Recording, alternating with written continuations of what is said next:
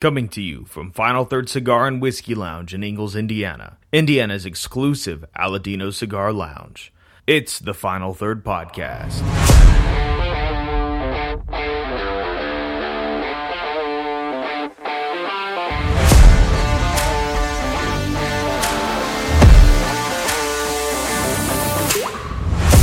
Welcome back to the Final Third Podcast. I'm Rob. And I'm Isaiah. And today we're going to taste through some stuff from Isaiah's honeymoon. From my honeymoon, yeah. And some other little samples, too. Yeah, it is kind of a whole sample platter here. Yeah. Today. It's like you're walking through Costco on a Saturday morning. Exactly, except for Costco in St. Lucia. Yeah. We're also going to be smoking the brand new Aladino Sumatra, the limited edition Toro, and it's been selling great already. We've only had it for a couple of days, and it's a really good one. Might be one of my favorite Sumatras of the year so far. I am excited to try this for sure. It looks like a really nice and dark Sumatra, so part of me is just very hopeful it does the chocolatey thing that a lot of the Sumatras are doing. Yeah, we'll see. Yeah. But today we're going to be... I guess we'll start off on this stuff that I brought home from St. Lucia. Because Victoria and I were in St. Lucia for our honeymoon, and I brought back a couple bottles. So we'll start on this one. It's from Chairman's Reserve. So in St. Lucia, there is one distillery that makes all of their labels. Chairman's Reserve and Admiral Rodney are kind of their two biggest. Those are the more premium ones. I actually like the Chairman's Reserve stuff the best because the Admiral Rodney is blended in a way that it's just supposed to be smooth. And okay. This has a little bit more going on. So this first one we're going to start off on is only 40%. That's kind of typical with rums. Yep. But it's the Forgotten Cask. The cool thing about this is that it is higher aged. I think it's 8 to 12 year aged rum in here. Okay. The other thing is that it's a blend of pot and column still. So it's just a different style of distillation, and yeah. Now, have you gone down kind of the rabbit hole of learning? That's good for me. Learning about rum, a little bit more about the history and all that stuff, or have you? I have not quite done it yet. Like this trip in St. Lucia, I spent a lot of time at the rum bar at our resort, and really sampled through a ton of brands. You know, you're here. Here you don't see as many brands as you would there, and there were familiar names, of course, but it was like, I don't know, even with bourbon, you're getting into something, you don't want to be disappointed on a bottle, so you don't really take a chance until you know what you're talking about. So It was nice to just be able to sit through and taste through stuff, but we just both V-cut this cigar, so what's the cold draw? Held up great. I get that cocoa on the cold draw. Oh, yeah, me too. Kind of like Cocoa Puffs right now. Yeah, it's got a little bit of more of a raisiny sweetness, but it's definitely that cocoa. Yeah, I'm digging it. Are we going to wait and do the other cigars later? Or do you want to start off with little ones? Oh, it's up to you. Oh, I'm okay, because this is going to last for a while, so we might want to start with the little one. Okay. So, other thing I brought back was... that also on the cold draw? Yeah. It's got black pepper on the tongue. Yeah, I can see that. Digging it. Other thing I brought back from St. Lucia is some real Cubans. The thing is that Rob always talks about on the show how bad Cuba's got. And... I figured we'll smoke these little tiny ones. They're Partagas. It's a 20 count mini box, and they are legitimately just. No, wait, we can't just pass this up, man. What? The packaging. We're trying to figure out what the hell the packaging's all about because it's all the anti-smoking stuff. But the anti-smoking one on this one is a dude laying on a bed naked, curled up in a fetal position. Yeah, it is. I'm like, what does that have to do with anything? Maybe that's just how bad Cubans are. They'll make you so sad that you'll strip butt naked and lay down in bed in a fetal position. Honestly, if I didn't know better, I'd just be like, yeah, he's probably hungover. Like It looks like he's pretty just badly hungover. really bad night in the Cuban bars. I really can't figure out what it has to do with. I don't get it either, man. All right, we're gonna try this. So they're just little cigarillos. They are true Cubans. Looking at it, I can definitely tell that they're true Cubans. But I got nothing on the cold draw. It's tiny. You want only little ones. So we'll try this out. I will say I had a Monte Cristo torpedo the other day. It was a Cuban from Dave Belial. He got it for me. Oh, cool. Shout out to Dave. And it smoked like a traditional Cuban. It was very light, very mild, and very earthy. And that was really about all I was getting out of it. When I was there, I smoked a couple, and they all remind me of a very similar flavor palette to like the Mil Diaz, where it leans earthy, has those cedary, a little bit of baking spices. Yeah, which is actually kind of what this is doing. It is. I am getting a little bit of cinnamon. It's really about it for me. Like just there's actually a creaminess to the smoke. I mean, this looks like a single leaf rolled all the way up. Yeah. Tam, you want a little Cuban? Okay. I mean, it's not terrible for a quick smoke. This wouldn't be bad. If I was smoking this flavor profile in a Toro, no, I couldn't do it. But a little guy like this, it's actually not bad. But there's nothing wrong with it. There's nothing wrong with it at all. Nothing wrong with it. But I couldn't do a full one. Yeah, I mean, if this was it the entire time. Okay. So, this almost has like a cinnamon sugar thing going there. It's like it's almost sweet tipped or something. I don't like on the back of my teeth taste sweet. It is sweet, but I don't know that it would be sweet. No, it's not sweet tipped. It just has that note to it to me. So all right, so let's get into the Lucia Chairman's Reserve. On the rum, it had I think the reason that I gravitated more toward the Chairman's Forgotten Cast and what we'll get into, which is the 1931, is they have a lot of common flavors with the bourbons that I love. Yeah, that's nice. It's got almost like a black cherry. It's just got that nice buttery kind of coating of your tongue. It's like brown sugar, black cherry. Yeah. A little bit of cinnamon in there coming from this tiny cigar. But yeah. Sorry, I was getting a text. No, you're good. So, Rob, you think you can get down with some aged rums? Yeah. I don't mind rum at all. I just don't really gravitate towards it just because it doesn't do as much for me. So one thing that I know and have heard from multiple people, including the guy himself, is that Fred Minnick, who is a world-renowned whiskey taster, when he gets bored of whiskey, he moves to rum. And like tasting nicer rums that aren't just built for cocktails, I fully understand that. Yeah. And that's one of the things too, is like, we're notorious for just going for the highest proof, anything we can get. I will say there's been a few times here in the last month or so that I went and just kind of pour a scotch, a lower proof scotch or something, an Irish, something different. Even the cognacs up there, just to kind of balance it out a little bit. And what I found is, going into them, I'm like, oh man, I'm not going to appreciate it as much. But being open minded, I come away with thinking, man, that was really tasty. It's definitely not going to give you heat. But what's kind of cool is, you can, being used to drinking 120, 130, 140 proof stuff, you go to an 80 proofer, you're going to get all the flavor, and it's not going to burn. It's not going to be bad in any way. It's just going to be flavor. And that's good. Like on nicer 80 proofers. Yeah. I think sometimes on pours, and if you like this, I'm not dogging on it on any way. I'm just using it as an example.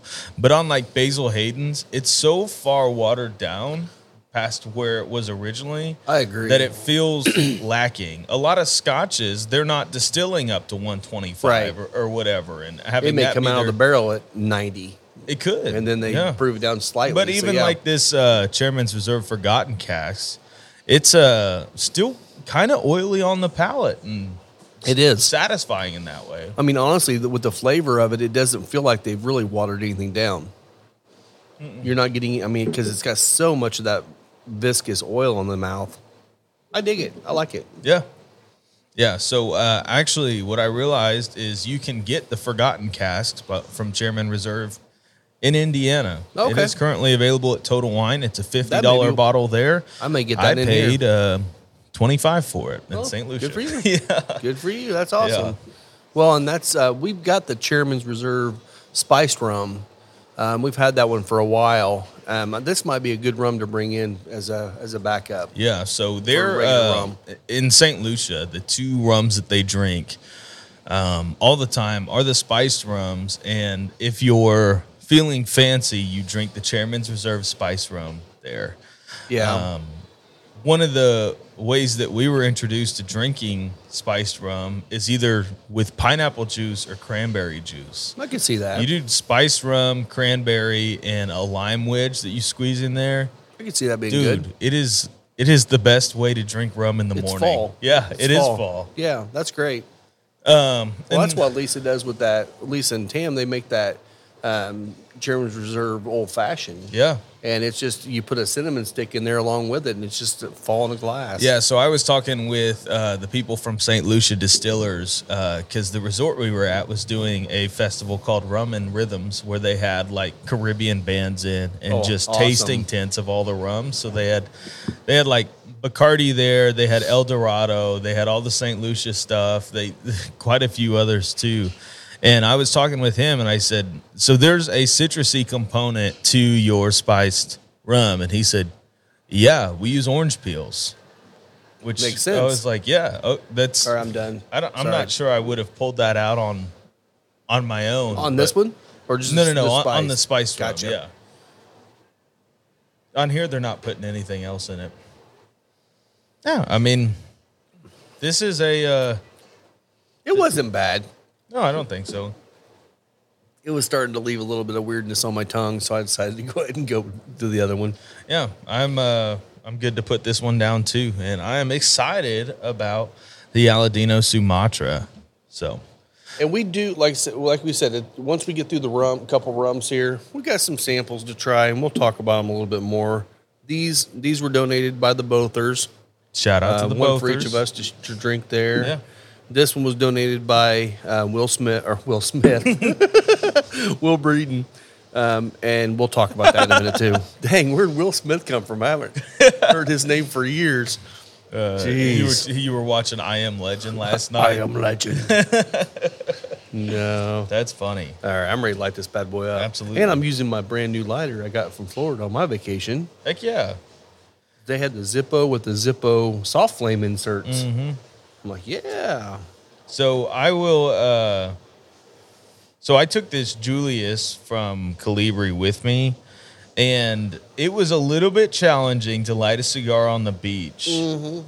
But I did enjoy the soft flame lighting because I noticed that when I lit with a torch on a beach, which is notoriously crazy windy, that it had more of an opportunity to fry everything and run off on me. So that's what I find when I'm on the beach with a jet. You end up getting the jet fly up the side of your cigar, and you got an 1.5 inch gash in the side of your cigar. So once again, I am still shouting out this Julius. I have had almost no issues using it outdoors. It's just on the beach, and I just felt like a cigarette smoker, like trying to shield it. But yeah, whatever works. I'll tell you, the thing I love about this cigar right off the bat is it pops right into some black pepper, and you get that spice kick.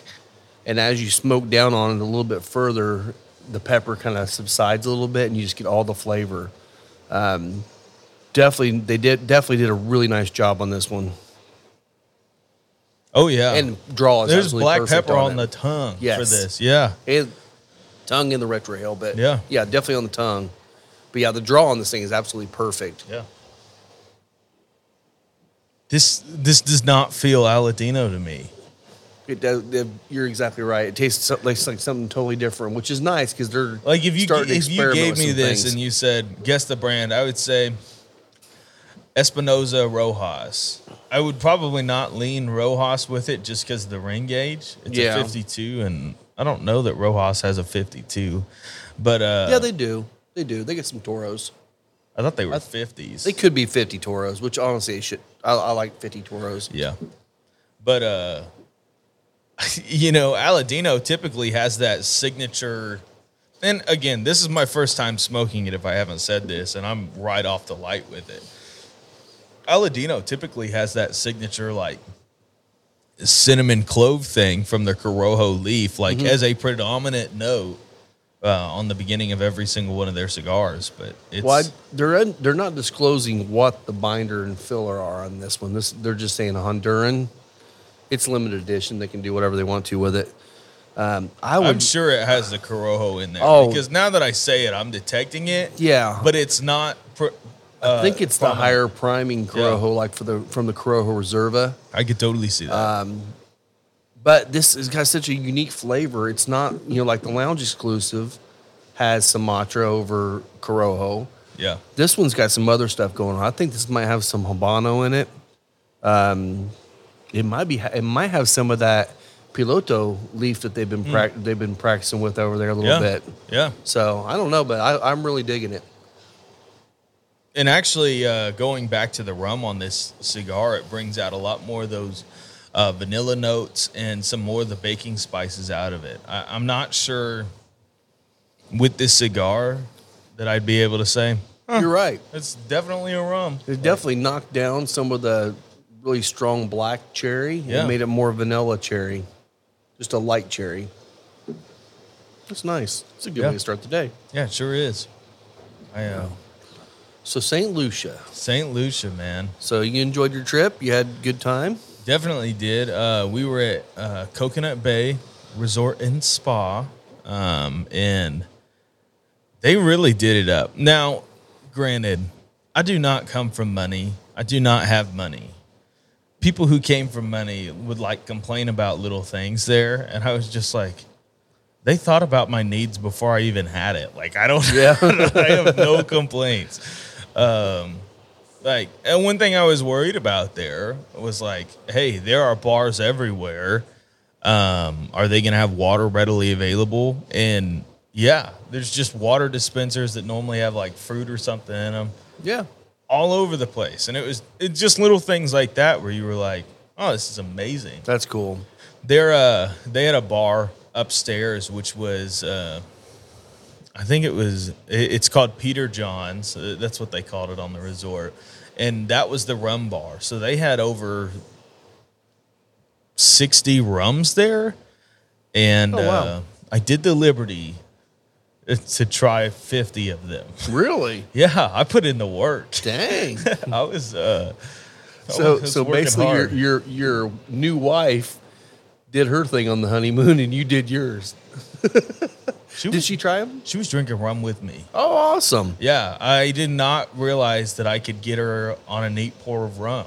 Oh, cool. Well, that's a good place to start. I mean, because she's not a whiskey person yet. No, but she But loved this is a this great Forgotten start. Cask, and I was like, heck yeah. I mean, honestly, that might not be a bad thing to throw on something like that Yellow Rose. Yeah. Because that's got really great flavor at the 80 proof point in a whiskey. She might be bouncing into it before you know it. Could be. So we were having a blast drinking rums. They had a swim up bar in one of their pools. Nice. You could just swim up and get whatever you wanted. Did a lot of that. Did a whole lot of that. We also took a day and went out to see the island of St. Lucia. It's not that big. It is 14 miles long. Oh, wow. And it takes you an hour to get to the other side just because it's...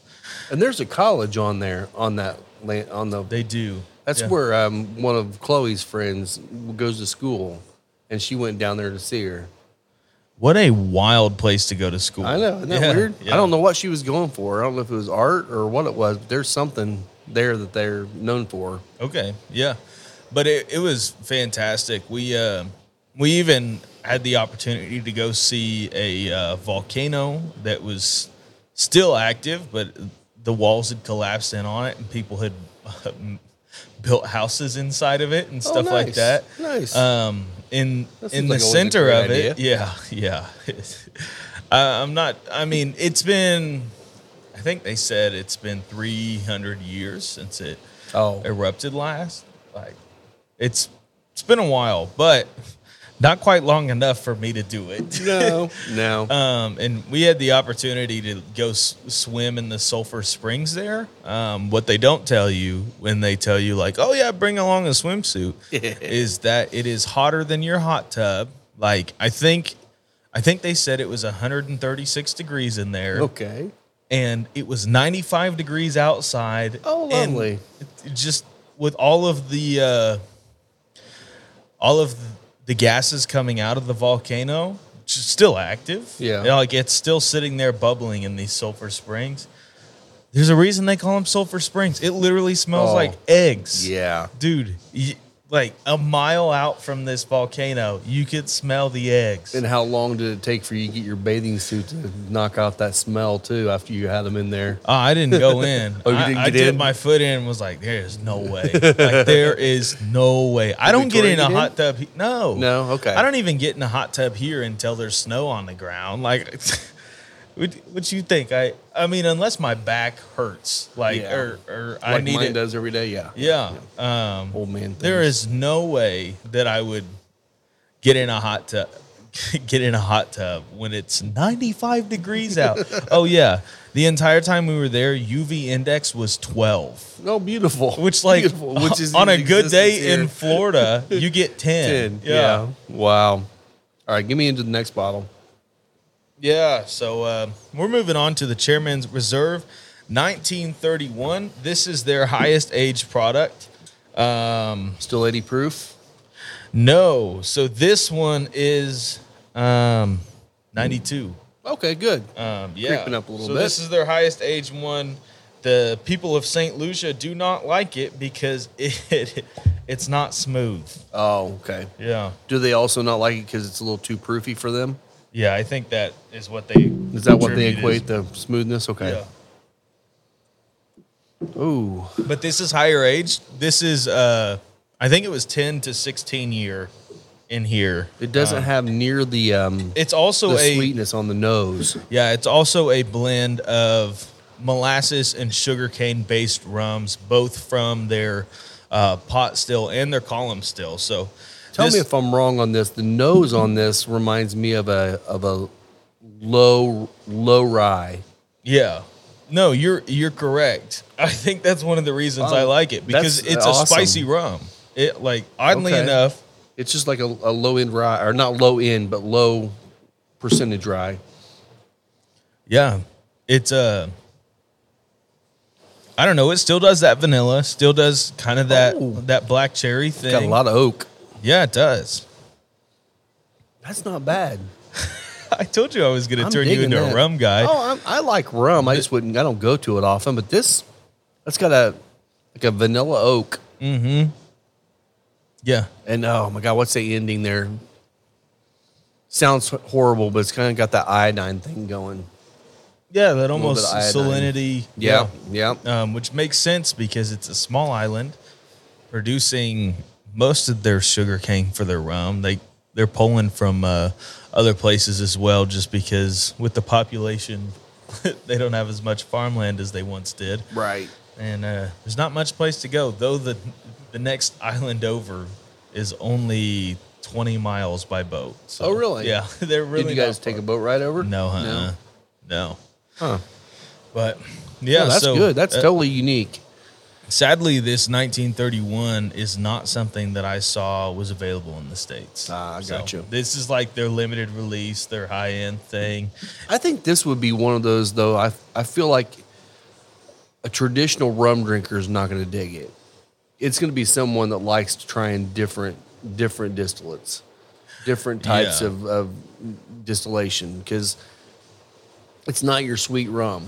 It's really not. There was a lot of people there that were shocked that I loved the Chairman's Reserve stuff as much as I did, because you have like a lot of the Barbados rum brands there, which that, as far as what everyone was telling me, like that's where, and I don't know rum history, so take this with a grain of salt. I heard these from reps in the island of St. Lucia.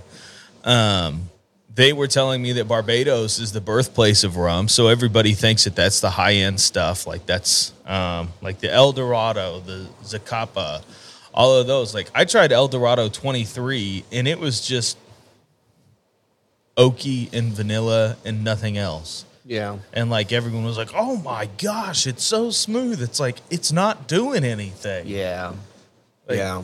Yeah. I mean, El Dorado 23 is a fine pour, but it doesn't have enough complexity going on. And I don't think they're blending it for complexity. I don't think that's what the audience is looking for. Sure. In the higher end rums. They're looking for something that's just straight sweet, a little bit of oak presence, and something goes nice with a Coke.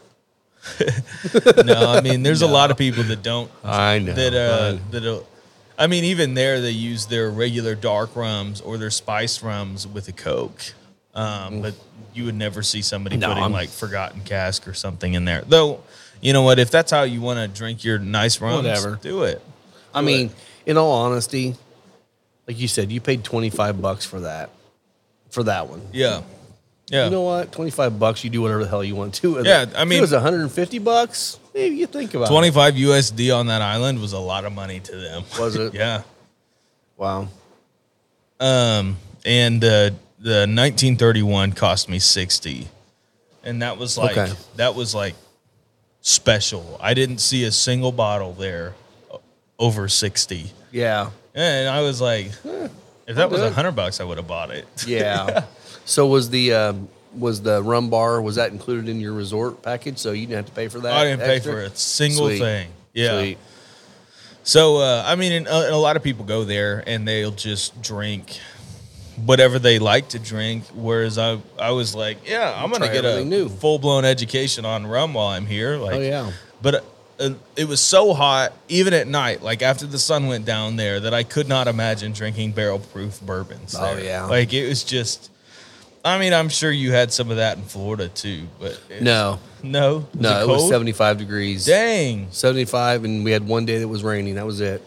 That's my perfect. We had Florida one. We had one day that we were on the beach. That I think it hit 80, and it was still breezy, and it felt great. Heck yeah, man! Even in Texas, it was 75 degrees. Yeah, it was kind of crazy, but it was awesome. Yeah, but. We really enjoyed our trip to St. Lucia. Honestly, Caribbean food, I feel like I could eat it forever. Mm-hmm. A lot of the people who were there were like not big fans of it, but you're talking about fish from the fish market that's a mile away from the resort coming in. Yeah. I mean, just pulled it off the boat. And the other thing that they did there at the resort is they had giant grills. Like that's a pretty common way of cooking there, is just all your proteins on a grill. Sure. You know what? I'm not mad about it one bit. Like they're just throwing lump charcoal on there because that's what they have access to, and grilling everything. Like ate a ton of chicken that way, lamb that way. Yeah.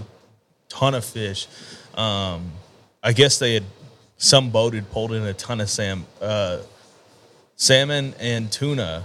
I don't know. I don't believe them on the salmon because, you know, I don't know where the salmon are, but I don't think they're down there. It could have been a different breed. Yeah. But the tuna there was fantastic. I love fresh tuna. Yeah. Yeah. I mean, we were down in Well, are you done with your St. Lucia story for now? Yeah. All right.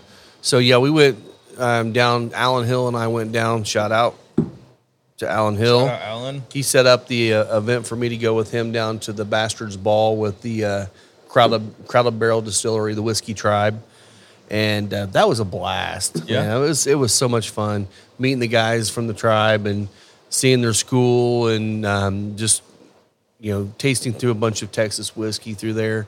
It was a really good time, very chill. I was expecting it to be a drunk fest. It wasn't. That's good. I mean, everyone was very respectful, and there was nothing crazy going on, but it was just a really great day. It was like the first weekend they've had that wasn't 95 degrees all Amazing. summer. Yeah. And it was 75 and it was perfect. Cool. So that was a really great time. Alan and I found some good bottles to bring back to some Still Austin, some Balcones and all that. So that was a good time. Then we flew over to Destin, spent some time at Harbor Cigars. Okay. So that's a great little shop if you ever go down to Destin. They've got it's not a huge humidor, but what they have in the humidor is great. They have a really great selection of high-end stuff. They have all the TAA cigars. They really had, I mean, I came back with probably 30, 40 cigars I didn't need just because I hadn't seen them around here. Yeah. And so we'll be smoking probably in one of the future shows, the Crowned Heads Lost Angel. Yeah, which is a TAA exclusive Yeah. blend for them. And it's, before you ask, it's not something that we have access to Not yet. yet. Yeah, I think you have to be in business for 4 or 5 years and be invited to be a TAA shop. We're only a year and a half in, so I will work on that as we get going. Because I mean, I was able to smoke the Espinosa Murcielago, the gold Murcielago. Yeah. That thing was freaking amazing. That one. I got one more I need to smoke. I wish I'm kicking myself in the butt now. I might call them and see if I can just order a box to ship up here for us. Really? They're that good? They're that good. Yeah. It might be one of my favorite Espinosas. I mean, it's that good. Like it was that good. 55 level good? Different because it wasn't dark San Andreas. It was I'm pretty sure it had a Habano wrapper on it. But it was delicious. Awesome. So yeah, I mean, we spent some time there, spent some time on the beach with the family and stuff, and it was just a really good time to get away.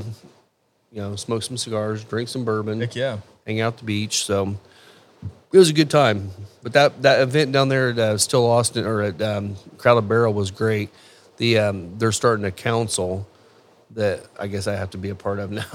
It's they're actually, because they're a crowdsourced distillery, they crowdsource information, all kinds of stuff. So they're reaching out to the people that are part of the tribe and asking them to give them input on things. You know, input on, yeast strains, grain, all kinds of stuff. And, when I was the only guy there was actually a retail establishment. So they wanted to pick my brain on that. I'm like, that sounds like fun.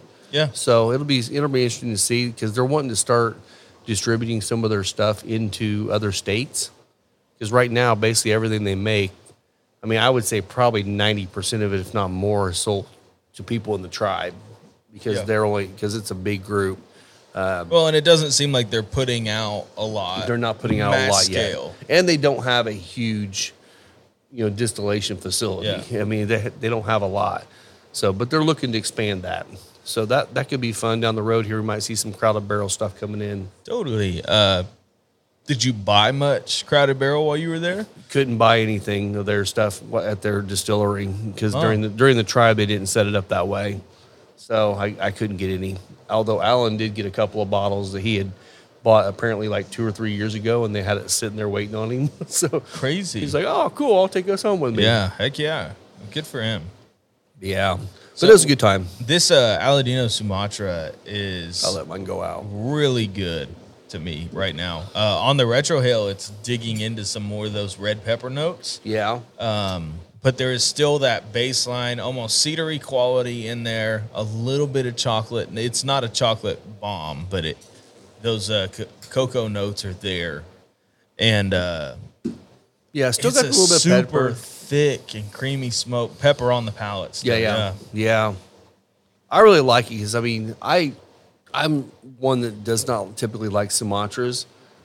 And I was so frustrated this year with everyone coming out with Sumatras. Yeah. But I will say the ones that have been aged a little bit longer, that have a little bit darker wrapper on them, have actually been a lot better than I expected this year. So I'm glad to see that. I'm anxious to see what the trend's going to be next year now, but because everybody came out with Sumatras this year. But this one, like I said, I mean, I'm gonna go through all the Sumatras again. This one's definitely in my top 5 of the year right now. This is a top contender for me. Yeah, I mean top 5 cigars of the year. Yeah, I'm not sure I've smoked that many this year that absolutely blew me away. I am excited to try the Pie Red. It's great. Do you have them? I do. Yeah. Yeah. Science. Definitely have to try that. Which, speaking of crowned heads, yeah. December the 8th. December the 8th. Jake's coming to do an event with us here. Heck yeah. What day of the week is that? That is, sure. I think it's a Friday or Saturday. I don't remember which. But he's getting that scheduled out, trying to figure out some details. There could be a fun little surprise we do with that too. So I'm excited to see if maybe that happens. Might have a nice little liquor combination with that too. So we'll see. But it's but I'm looking forward to having Jake here. Jake now is taking over the territory, and he's back at it here in Indiana. Which, if you don't know of Jake and who we're talking about with, we do have a show with, it's a Crown Head show, probably came out last year, I would guess. Yeah. With Jake Sanders, and he is super knowledgeable. He also has great taste in cigars and will tell you that their best cigar is the Mil Diaz, and he's right. Mate, wait till you try the Pie Red, man. I'm telling you right now. I liked the Pie last year. This is totally different. But this is more full-bodied. Odgener or whatever is. Yeah, it's Odgener, but it's still Crown Heads. I'm calling it. I know. It's still Crown Heads. But it's from their lineup. I guess what I should say. Yeah. But yeah, so I'm probably going to be getting some of the. Is it the La Verde? La Vereda. La Vereda. I'm probably going to go ahead and get some in, especially for the event. I mean, it's a $20 cigar. Yeah. But I kind of Did they take away the cap at how many you have to buy, or? I don't know. Okay. I don't know about that. I just need to find out because he said somebody around here has them. I can't remember who it was, but it wasn't someone real close. Might have been Blend. Maybe it was Blend. Okay. I'm going to go down and I'm going to smoke one before I buy them because I hate buying stuff that's that expensive and can't really get behind it. Well, and the nice thing is at Blend, it'll only be a $50 cigar there. No, I mean... I'm just kidding. They're very fair on the boutique. Yeah. I mean, Davidoffs are going to be expensive because they're Davidoff, but all the other stuff, their prices are always right on. Actually, some of their prices on, like the Knuckle Sandwich 55s were cheaper than us. Yeah. So I'm like, that's crazy because we should be cheaper than everybody. Mm-hmm. But anyway, yeah. Cool. So we'll be having him coming soon. So what were some of your favorite cigars that you smoked on your vacation? You mentioned the Murcielago. Murcielago. Did you bring anything special to smoke? Or did you just buy there? Oh no, I took a bunch with me. I took my favorites. I took some of the Las Seis Provincias, the CMW. Took some. Let's see, what else did I take with me? Now you're calling me out. I can't remember what I took. I took a little bit of all the new ones we got, like Macau Black. I took some of those. Took some of the Blackwork stuff with me. I did take the Aladino Cameroon for mornings. Did you smoke any 26s while you were there? Yeah, I did. At Harbor, I got a couple while I was there smoking them. Yep. So yeah, I mean, I took a few down with me, but I was mainly just wanting to buy them there and smoke them there. And but I also got a bottle of, which I still have a little bit for you to try, the Garrison Brothers barrel pick I picked up down there. Did Freaking you take amazing. It down that quickly? We're down to about that much in the bottle right now. Oh my gosh! Yeah. It is absolutely delicious. I had never had any Garrison Brothers. I've heard a lot of great things about them, and this was a barrel pick from a shop down there called Wine World. Okay. That also was a distiller's pick, signed bottle, and all that stuff. But what's cool about Harbor is, in Florida, I'm not sure if they got laws against having alcohol and cigars in the same place for sale. They have a liquor store right next door, and you go buy your liquor, walk next door. The Harbor will get you a glass for your liquor, and you can sit out there and smoke outside and enjoy your liquor and cigars. And we did that for probably about 4 hours.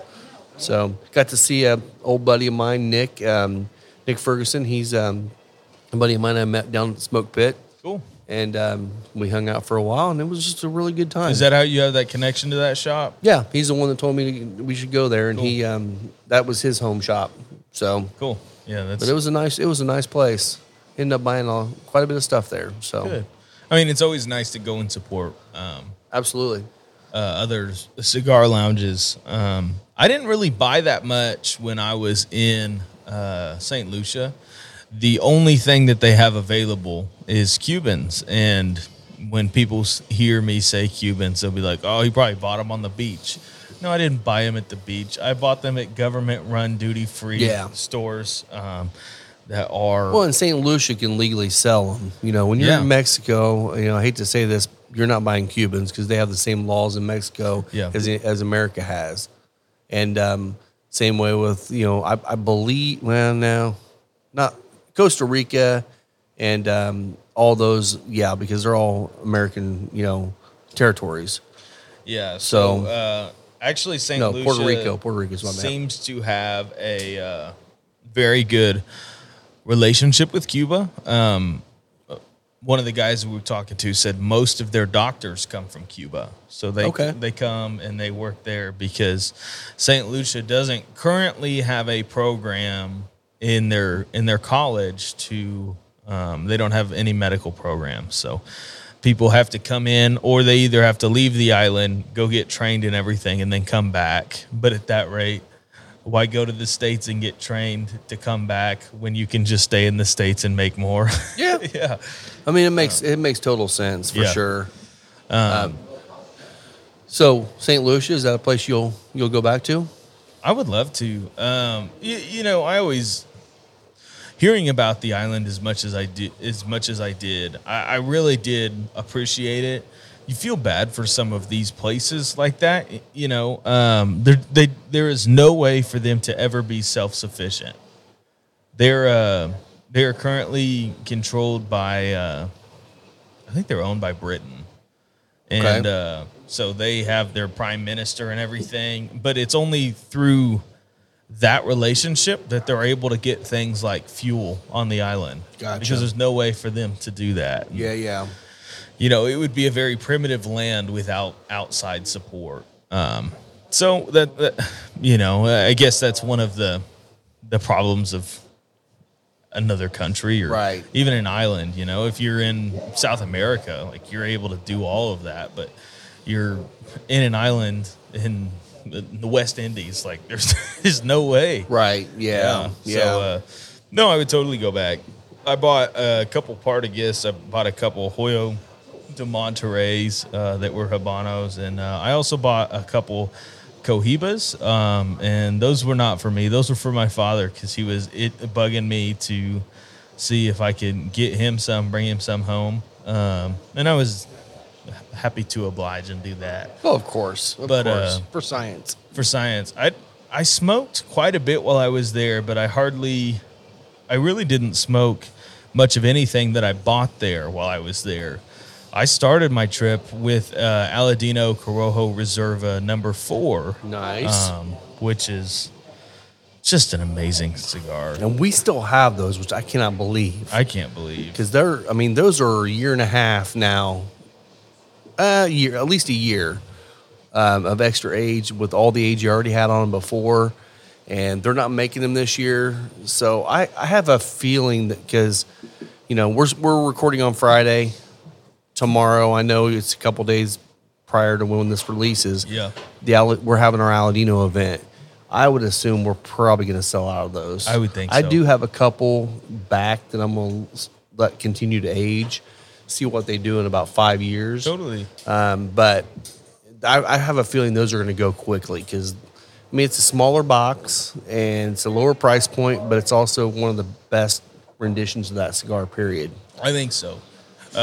So while I was there, I smoked that. I smoked a couple of the, like when I was just sitting outside piddling around, I would smoke the knuckle sandwich Habano, the petites, the little tiny test blends that came out. Yeah. And again, still great. They are. Still great. I still have one left. One. I think I have 10 left. Do you? Yeah, because I bought a whole bundle and have been smoking them sparingly, but I was like, I'm on vacation. Like, let's do this. And I smoked a couple knuckle sandwich 55s, which actually I was impressed by how much this Chairman's 1931 stood up to a knuckle sandwich 55. I could see that for sure. Yeah. All that chocolate going, man. Well, I was just worried.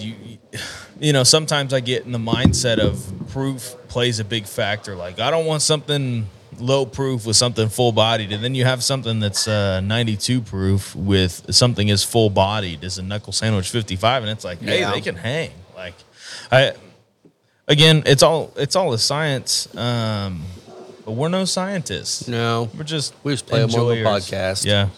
Well, and I did see that Espinosa has released that they're going to be shipping out the Las Seis Provincias for this year, 1st of November. Okay. Which is a little later than they were planning on. That's kind of been happening a lot with Espinosa lately. I did get in some knuckle sandwich Maduros. I got a few boxes of the Robustos and a couple boxes of the Toros, and I got more Toros coming once they get them. So we'll have some of those. I'm assuming, I hate assuming because I don't know for sure, but I do know that they've been talking about the knuckle sandwich 56. Yeah. Which is the same as it should be the same as the 55 blendwise, which was the San Andreas. Mm-hmm. Just one ring gauge bigger for his 56th birthday. Which genuinely, it'll probably be the same. I hope it is, because that was so perfect the way it was. I mean, who makes a mold for a 55 box press? There's no way to measure it either because it's an oval. There's no way to actually measure it. So it's kind of interesting, but hopefully that one will be coming as well. And I'm going to try to get as many boxes as they'll let me get of that one. Heck yeah. Because we got all we could last year, and I think it was only 5 boxes. Yeah.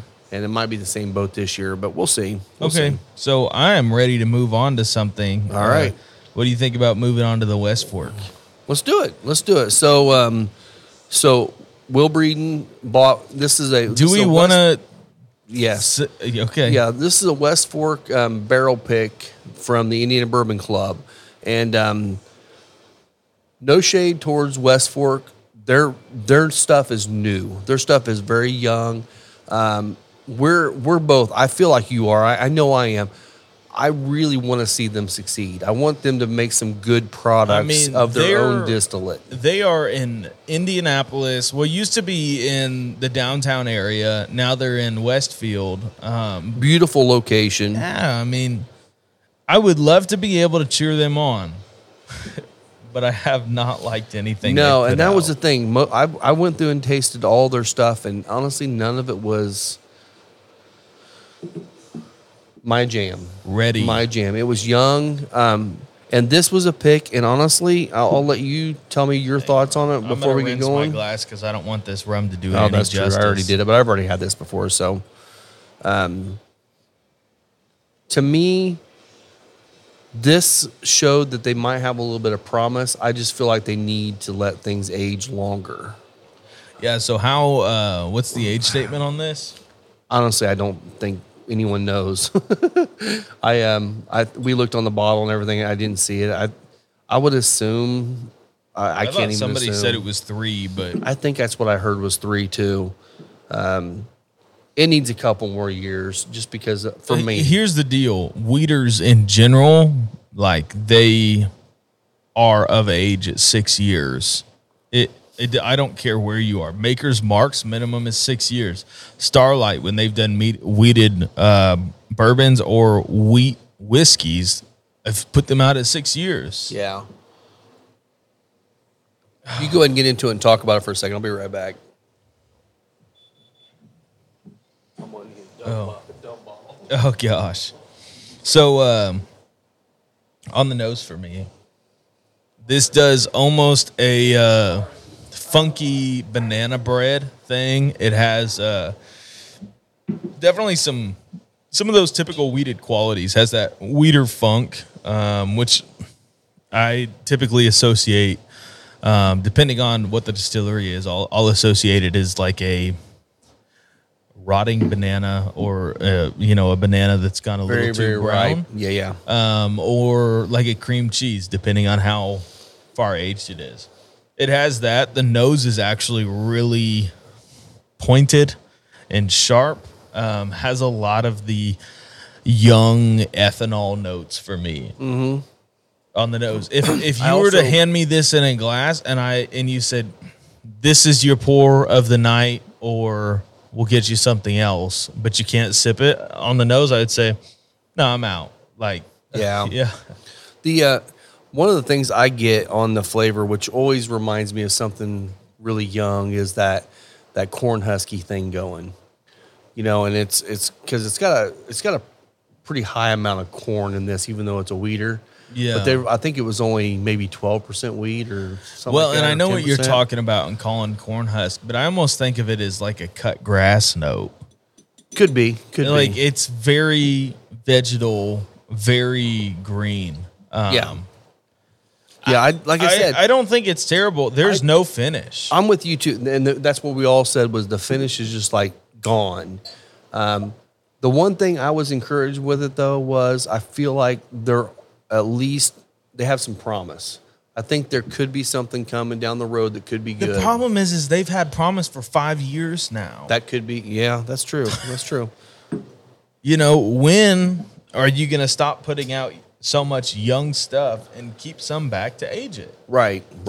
Because maybe that's all they need is more time. But and I would love to have West Fork on the show and talk about this, because we have dogged on them in the past, and I understand it. But it was started by people who did not know whiskey. They got into whiskey as they were an investment. Yeah, they were taking MGP and aging it in different ways, and had the Hugh Hammer and Old Hammer line. Yeah, and which honestly, those started out as really good. They are good, and there are some releases that are still really good. And honestly, they're never going to stop doing that, because that's where they're making most of their money right now, while they get this all figured out. Yeah. So, but I mean, the reason, and I will say one thing: when you hear us dogging on most distilleries that we do dog on, it's not because it's not a prejudice thing. No, it's because we want them to be better. Yeah. Well, and it doesn't do them any good. And this is me talking, and probably Rob will say the same thing. It doesn't do us any good to talk them up on a product that wasn't ready. If you want something, if you even have an inkling that they'll be able to deliver on something, and you know what? West Fork, I hope, becomes the biggest brand in Indiana. That would be so cool to have in our backyard. Yeah. But us talking them up on this young product and, people going out and supporting them just because they're an Indiana brand is not going to cause them to change anything. Right. And, I'm sure that they've heard before that, hey, maybe this needs a little bit more age, but I would have never picked this. Yeah, and it's like, and that's one of the things too. When people go on picks, and we tell people every time we go on a pick the exact same thing: if there's nothing special, we can walk away. And there's nothing in there. But I feel like a lot of times people go on picks and they say, "Well, we got to pick the best thing we taste." No, and then sometimes the best thing you taste, it only tastes good because you tried 20 before it that were terrible. Yeah. And that's one thing. I mean, just like when we went to Starlight, we went through probably, no exaggeration, probably 30 barrels before we got to the one we said, okay, that one's special. Oh, we were ready to walk if they didn't have that last one. Yeah, we were. And nothing was bad. Nothing was special, though. And when you're buying for an on-premise establishment or even a bourbon club, every single bottle needs to be able to hold its own. If you're going to tie your name to it and you want to build awareness of your club, of your establishment, whatever it is, if you want people to be able to trust what you're doing, you cannot let them down even once. No. Now, there's people will talk about the wood hat picks, and they'll say, oh, well, those weren't my favorite. It's like, I still think that they can hold their own because they're delicious. Special. They were. We told everybody, these are grain forward. These are made by such and such. They have this history, all this stuff. those bottles are the only thing like it that you will ever get. Yeah. And that's the reason why we had chosen those for the club. And you know what? They're not everybody's jam. And we told them that they wouldn't be.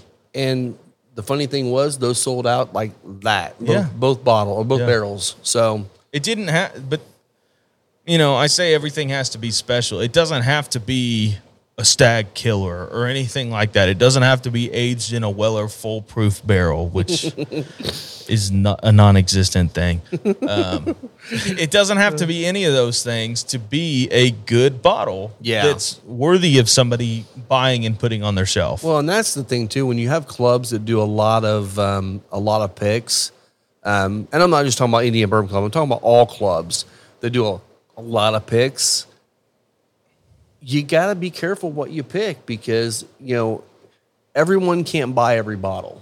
Yeah. And if you're doing 10, some of these clubs do 10, 15 picks a year, you're talking, like Starlight, for example. Starlight bottles are now $75, $80. And it's like, you can only do that so many times and people keep buying them.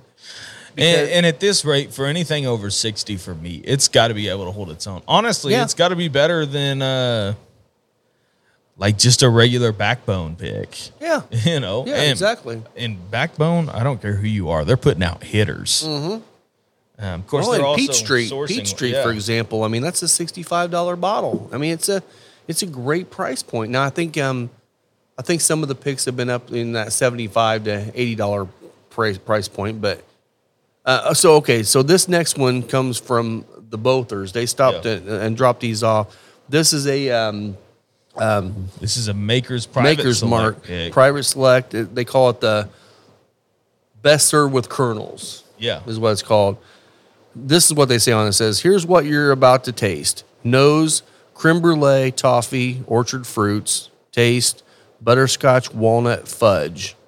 Creamy in texture with long roasty finish. 109.3. That adds up for makers in general. That's a very common thing for them.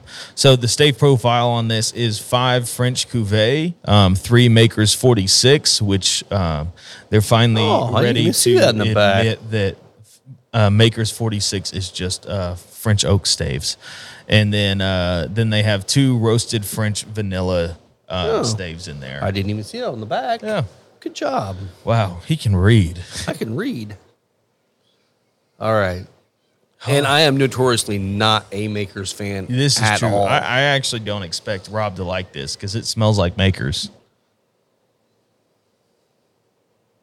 On the nose, to Not me, a bad nose. it is kind of, it's like, and take this all with a grain of salt.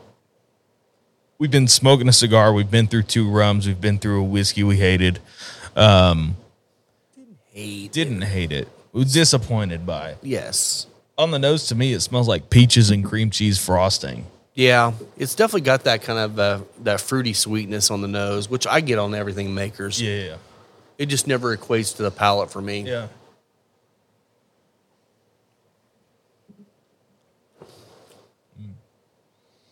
Yeah. I'm going to stick with the peaches on there, and it just... I'm getting that toffee. Like peaches, brown sugar. Yeah, I could see that toffee thing. Actually, it's not bad. I kind of like that. Good for you. I kind of like that. And there's almost a fudge. peanutty quality there. They're calling it walnut there. Yeah, I can see it. That's not bad. I kind of like that a lot. It definitely has that. Okay, now as it sits, that butterscotch is coming through. That might be the best Makers I've had. Wow. I still haven't got your cellar finish. I still don't have a cellar aged either. That's something too. If any of you guys have a hit on one of those cellar, he'll get it. He'll take it from me because he's been wanting one pretty bad. Yeah, but I don't want to pay $500 for it. No. I just treat don't him have right. it like that. Give it to him for what you paid for it. MSRP. The other thing is if you have a bottle and you'd like to sell me a sample of it or sell the show a sample of it at a reasonable rate. Yeah. I would love to get a 2-ounce sample from you just to try it on the show. And I'll be fair as long as you're fair with me. I don't want to pay no $100 for a sample of that bottle. Well, and I will say that's something else that I've been thinking about a little bit too, is we've been doing a lot of these sample pours just to kind of give our opinions on things. Maybe some stuff we're getting in here if we can, but some stuff we can't get. If you have something out there that you love, that you've got, that you're willing to give up a sample for us to try on the show, we'd love to. We'll shout you out. We'll talk about it. You know what? We'll also recommend cigars to go with it. Yeah, absolutely. Because like this cigar is going really nicely with this. That toffee butterscotchy kind of thing going is really playing nice with the spice level on the cigar. Yeah, absolutely. That actually might be a great pairing together right there. I have found that a lot of the Maker's Mark, the Cash Strength, the Private Selects, all those things go really well with cigars. I think Weeders in general are kind of a great base palette for cigars just because they are much more gentle in the way that they present spice. Typically, they're over 6 years, so they have a little bit more refined sugar characteristics in there too.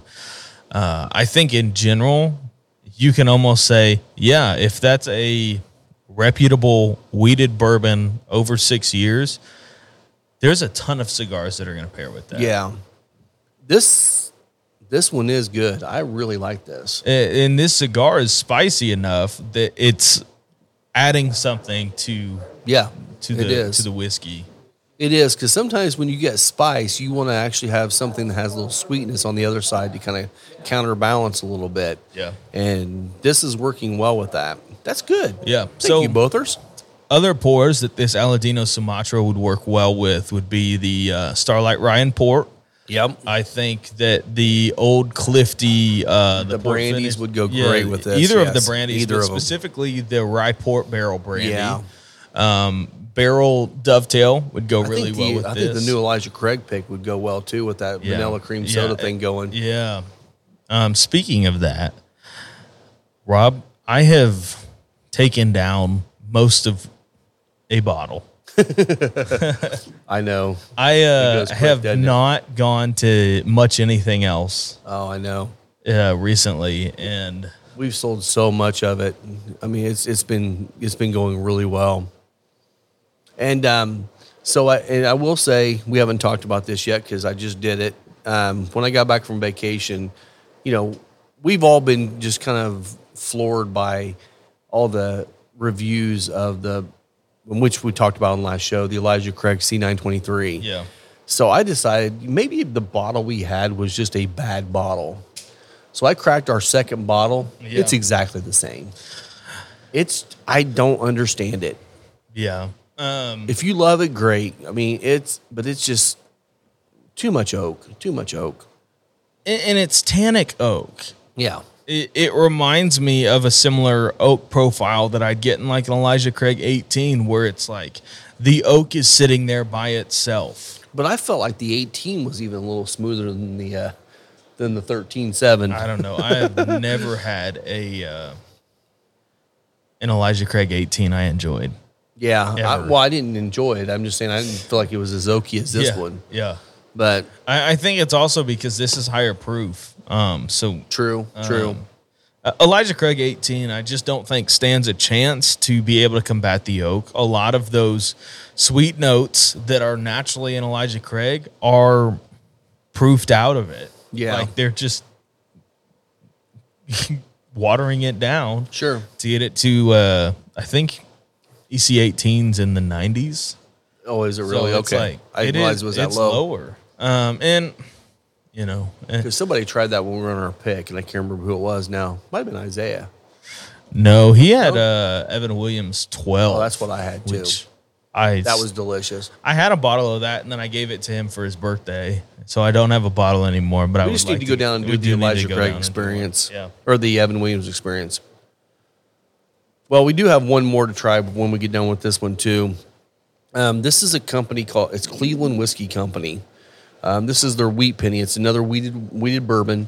When he came in, he and I have to go through and really learn a lot more about what he was talking about. But they do fast aging, and their claim is it tastes the same. And when I tasted it, the other ones, not this one, the other ones, I'm like, they're good. They still have that youngness to them, which they should. They're only in a barrel, or they're only in that. Basically a pressure cooker kind of thing for a day, 24 hours. and they're coming out dark like this in a day. Yeah. And it's like, okay, that can't be natural. This one though, this was their cast strength weeder. We'll try it here in a second. It's I thought it was a pretty year good. old. It's a year old too, Oh. but they did the fast thing with it, and then they aged it a year. So just try it, see what you think. I mean, it was the best thing they had, and I picked up a couple bottles because I think Bother was here, Mike, and I think he tried it, and he said, "Oh, I mean, for the price point, I mean, it's going to be under $10 for a pour." He said, "Oh yeah, I'd get that," and so it's like, "Oh, we'll bring it in here and see how it goes." And it gives us another. How liter. much a pour? I think it's going to be like $9 a pour. Oh, okay. So it could be another like cast strength old fashioned contender. It could be. Yeah. It could be, and we don't have any weeders and old fashions at this point, so That's so interesting. I appreciate smaller distilleries trying to cut their teeth and do something that others are not. yeah. Trying to do rapid aging. In that way, I know that like Old Forester does some climate type aging things where they'll heat things up and then cool them down very quickly. But everybody has to have their claim to fame, and it probably helps them keep their cost down significantly. So Yeah.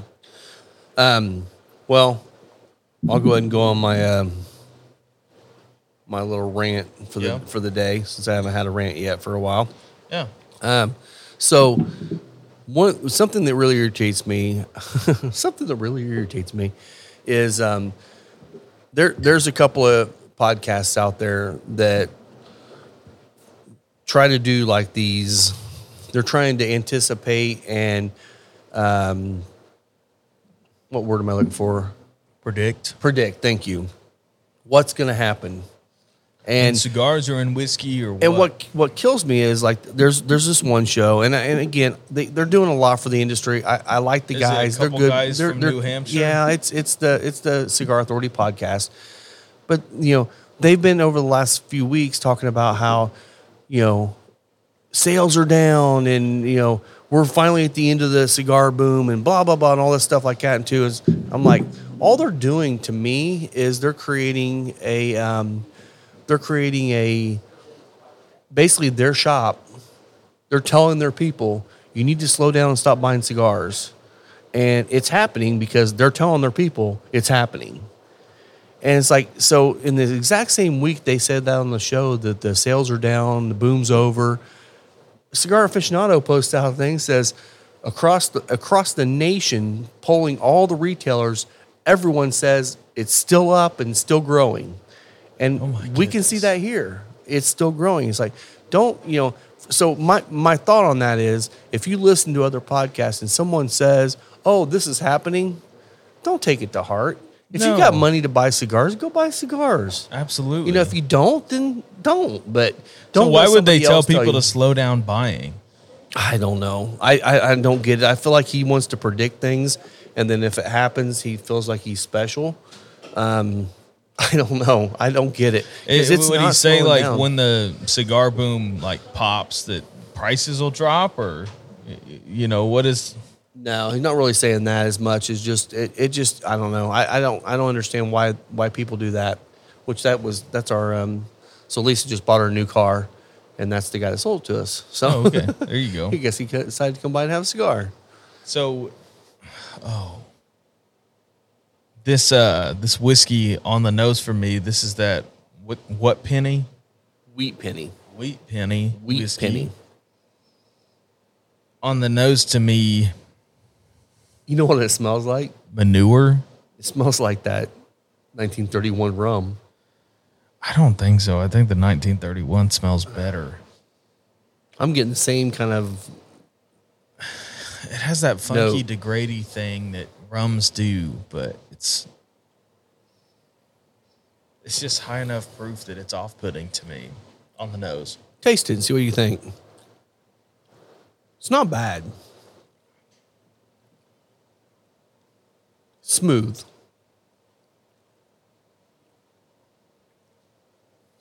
But again, I'm not a weeder, so not your jam. It is not my jam. Okay. It is. I think in a mixed drink and a cocktail, yeah, you would not catch me sipping this neat. Yeah, you may be right. I'm not mad about it. It's not bad. It's another weeder option for people to try, a new company. No, yeah. And the other thing is, like, to me, it does a lot of those sharper alcohol notes in my mouth. Which is because it's young. It's because it's young. Yeah. Yep. You can't trick age. Even though you claim you can, you really can't trick age. Now, can you trick color and make it look like it's older? Sure. Yeah. They did it. Yeah. But I get that same feeling as, like, it just tastes like a young weeder. Yeah. But I don't feel like it's off-putting on any flavor to me. I feel like it's just a kind of for me, it's a smooth weeder. And again, I haven't found too many weeders I like, so. Yeah, it's not my jam. It does have a certain viscosity on the palate that I enjoy. Yeah, it's definitely got the mouth-watering thing going, which I do like in whiskey. Again, it's just one of those things where it's like very promising. I would actually say that's more promising than the West Fork stuff. If you can do that in 1 year, let me try it in 3. Exactly. So I would love, and I think that's one of the things they are doing. They do a lot of the rapid aging stuff, and things because they're young, but I think they're aging some stuff the natural way. So we'll see what they do in the future. I mean, you'd have to sometime. imagine that their distillate's really good for it to be as good as that is at 1 year. And what size barrels do you know? I think they said 53s. Yeah, I mean, in a 53 1 year with rapid aging, they are working miracles. Mm-hmm. Yeah. Are they tricking me? No. And that's the thing too, is like, one thing he did say that I didn't agree with, and again, I'm not trying to throw you under the bus if you are listening to this. I don't think he is, but one of the things he said is, when people say that they can tell this is young, they're not being honest. I'm like, yeah, you can tell. You can tell. Buddy, I don't think you've tasted enough whiskey. Yeah, and I mean, I get, when it's your baby, yeah, you're going to love it more than everybody else. Yes, you will. And you should. But I think okay, let me back this up even further though. For just a regular whiskey drinker that's not nerding out like we do, they may love it. Yeah. Maybe just exactly, they may not get the nuances of it at all, and that's fine. But for someone that actually tastes it and hunts it and does stuff like that, they're going to tell this is a younger whiskey. So, but I'm even the type to not, even without an age statement, like I have tasted a lot of the Elijah Craig barrel proof picks and said, this was not ready. Mm-hmm. Like this could have used, learning from Alan Bishop, like this could have used a harsh winter. Yes. Like really done that. And then I think it would have been great. Like, and it could be a 9-year product already. Right. But some of those youthy notes are still there. If it would have had a harsher winter or a different change there, like it could have been perfect. So let me ask you this. On our pick, yeah, you picked a different barrel. And it was from the Deatsville location. Yes. Do you remember the taste on that Deatsville enough to know, is it similar to the C923? Not cut the oak out. Okay. Is it similar? Because that's one of the things Will and I were talking about. Is like, is this just maybe one of the Deatsville barrels that they had that was one of the best Deatsville barrels they had at a higher age? Or no, was it? Because I can't remember the Deatsville, because I honestly just didn't like the Deatsville note. The thing was that I liked about that Deatsville barrel is it carried more of a rye spice. Gotcha. Just it was a little bit more medicinal, a little bit more rye. And at the end of our blind, I was fine with either one of them. It took me a while to figure out which one I preferred. Yeah. But the other thing is with the Elijah Craig batches, is that they're batches. There's no way that, like, people go crazy over the Deatsville location. And I say people go crazy. You have to be in this niche subgroup of big fan of Elijah Craig barrel proof picks to know about the Deatsville location. Yeah. people go crazy about those for their single barrels. And Yeah, because honestly, if we would have taken those two and blended our barrel with the Dietzel's, it could have been fantastic. Yeah. As a batch. Well, I mixed But them maybe in. by I mixed them itself- in the glass and was like, "This is tight." Oh, did you try it? Yeah, that I way? mean, it brought a lot of the sweetness from ours and more of the spice from the Dietsville. So it might have been a good balance. Yeah, but Heaven Hill's not going to do that for you. No, God, no. So, you know, I don't think that it's a Dietsville thing in that C923. It just wouldn't surprise me if they found a bunch of barrels that they were like, okay, this is what we're using. And I can't imagine that they'd go out of their way to say, oh, yeah, these ones for sure. Like, people love this specific flavor palette. I think people like the Dietsville barrels so much just specifically because of the rick house. Like, there's something special about that rick house, or maybe it's a placement within the rick house that makes a I don't know, typically more balanced. There's a little bit more of an oak presence on those. But do they even release out what rick house they're from? No. I didn't think so. So there's no way to even the find out the that. Elijah Craig Barrel Proof C923 could be from every single one of their rick houses because they made a ton of it. Mm-hmm. Like, there could be thousands of barrels in that batch because I keep seeing it dropped around the area. Well, and that's the thing, too, is like it has an age statement of 13 years, 7 months. That's the youngest whiskey in there. There could be 18-year-old stuff in there. And who knows what all was in it. So it could have just been, I don't know. I feel like that they put that out there because they were tired of people saying, oh, everything's at 12 year. And then they're like, oh, well, here you go, guys. Here's 13 years, 7 months. Let's go. And everybody's going crazy over it. I still are. I saw one guy on one of the local secondary pages, and he sold a C923 and a sample of an old Elijah Craig barrel proof pirate bottle. I think it was a batch 3 or 4. And he was he had either posted about it or something else on another area. And he was like, I don't know who is comparing these, but they lied. Yeah. It's I've never not, had the pirate barrel, so I don't know. I have never either. I was not into whiskey at that time and was not of age to buy when they were in the other bottles. But it was just one of those things where like everybody's, oh, this is the best one since the pirate bottles, and those are coveted. Like, those will reach $500, $600, $700 on secondary market because some of them are hazmats, and that was before being a hazmat was cool. So what's the C923 on secondary right now going for? It's right around 110, so it's dropped down significantly. Okay. Yeah. Because I was down at a liquor store down in Florida, and I went in there, and I was told that they had a lot of harder to find stuff. Well, yeah, they do. It's stupid price too. Oh, yeah. I think they had the C923 for like $200, $220 or something like that. They had Stag, the 2023, the 2022, the first one, the A. Yeah. They had that one for, I think it was $269. And it's like, the guy's like, oh, hey, you want it? I'm like, not for that. He's like, what do you mean? I'm like, that's insane. I was like, how long has it been up there? He's like, oh, it's been up there for a little while. I'm like, yeah, no one's going to pay that for it. Yeah. I mean, even on vacation, you're not going to pay $270 for a freaking Stag. Yeah, But I mean, even though I love Stag, I would not. I wouldn't, in a retail establishment, I would never pay over $100 for it. Yeah. I just like knowing what they are, even the picks. Like, I know the wholesale cost and how they come in. Yeah. You are making, I mean, that dude is making 4 times Yeah. on that bottle. Like, Well, and that's another that just doesn't make sense to me too. If you're in an area where people are buying stuff crazy like that, you know what? We're in America. Do whatever the hell you want to. I won't buy it, but someone will. Yeah. But for the most part, you're actually letting something sit on your shelf for 6 months before you sell it. That's not a good business model.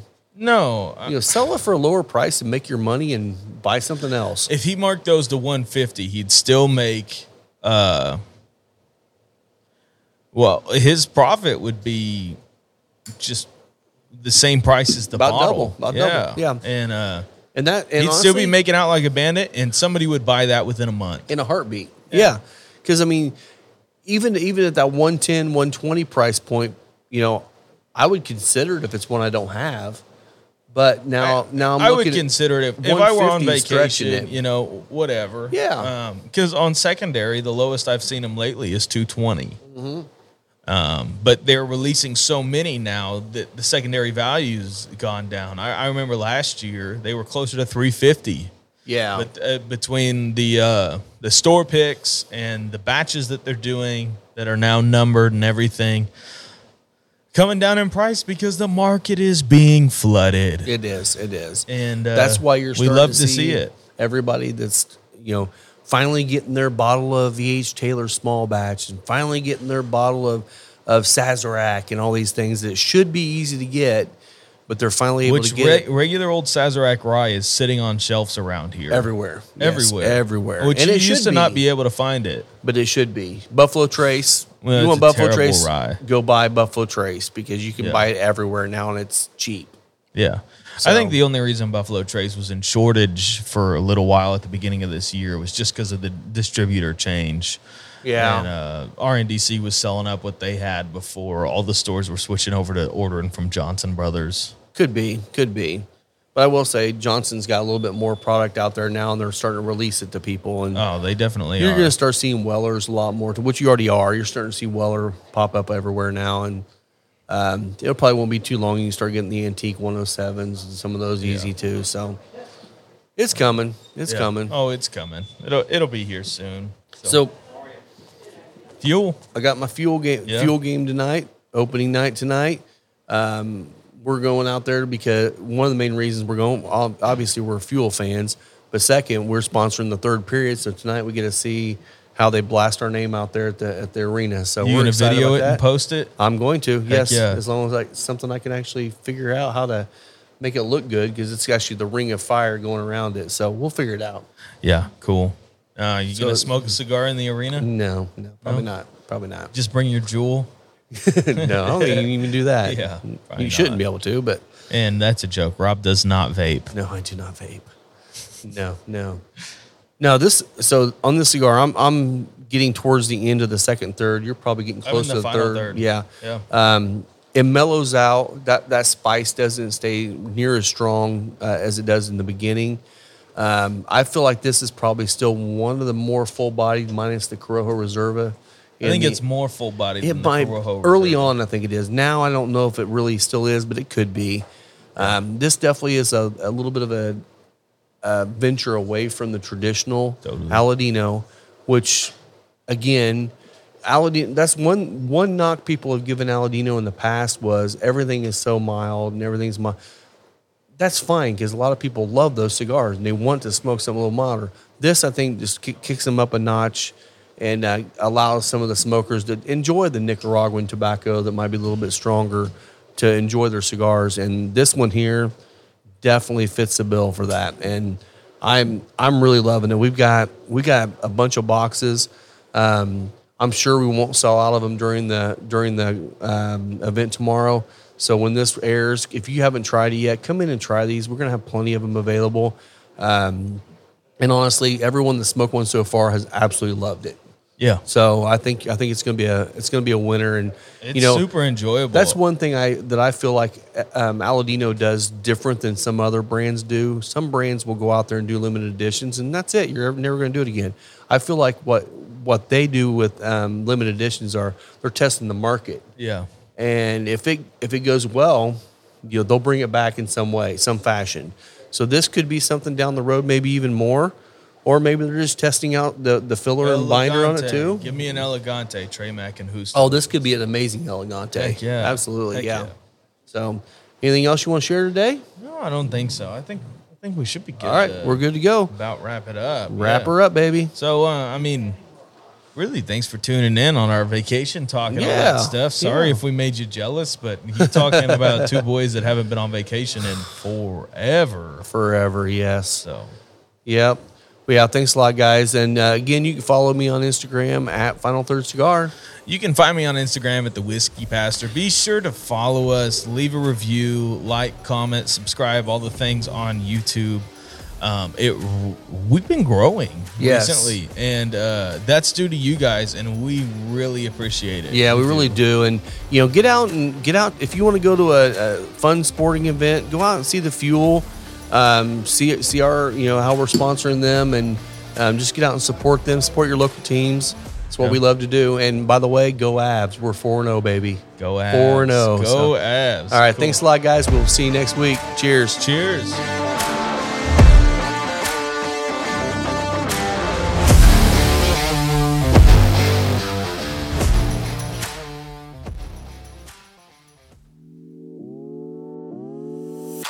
Our wonderful new table is brought to you by Deadwood Live. That's D-E-D Wood Live. Go check them out on Facebook and see what Derek can do for you. From bars to tabletops to a giant podcast table, they specialize in making super high quality furniture from live edge woods and reused barrels. So reach out to them on Facebook and see what they can do for you.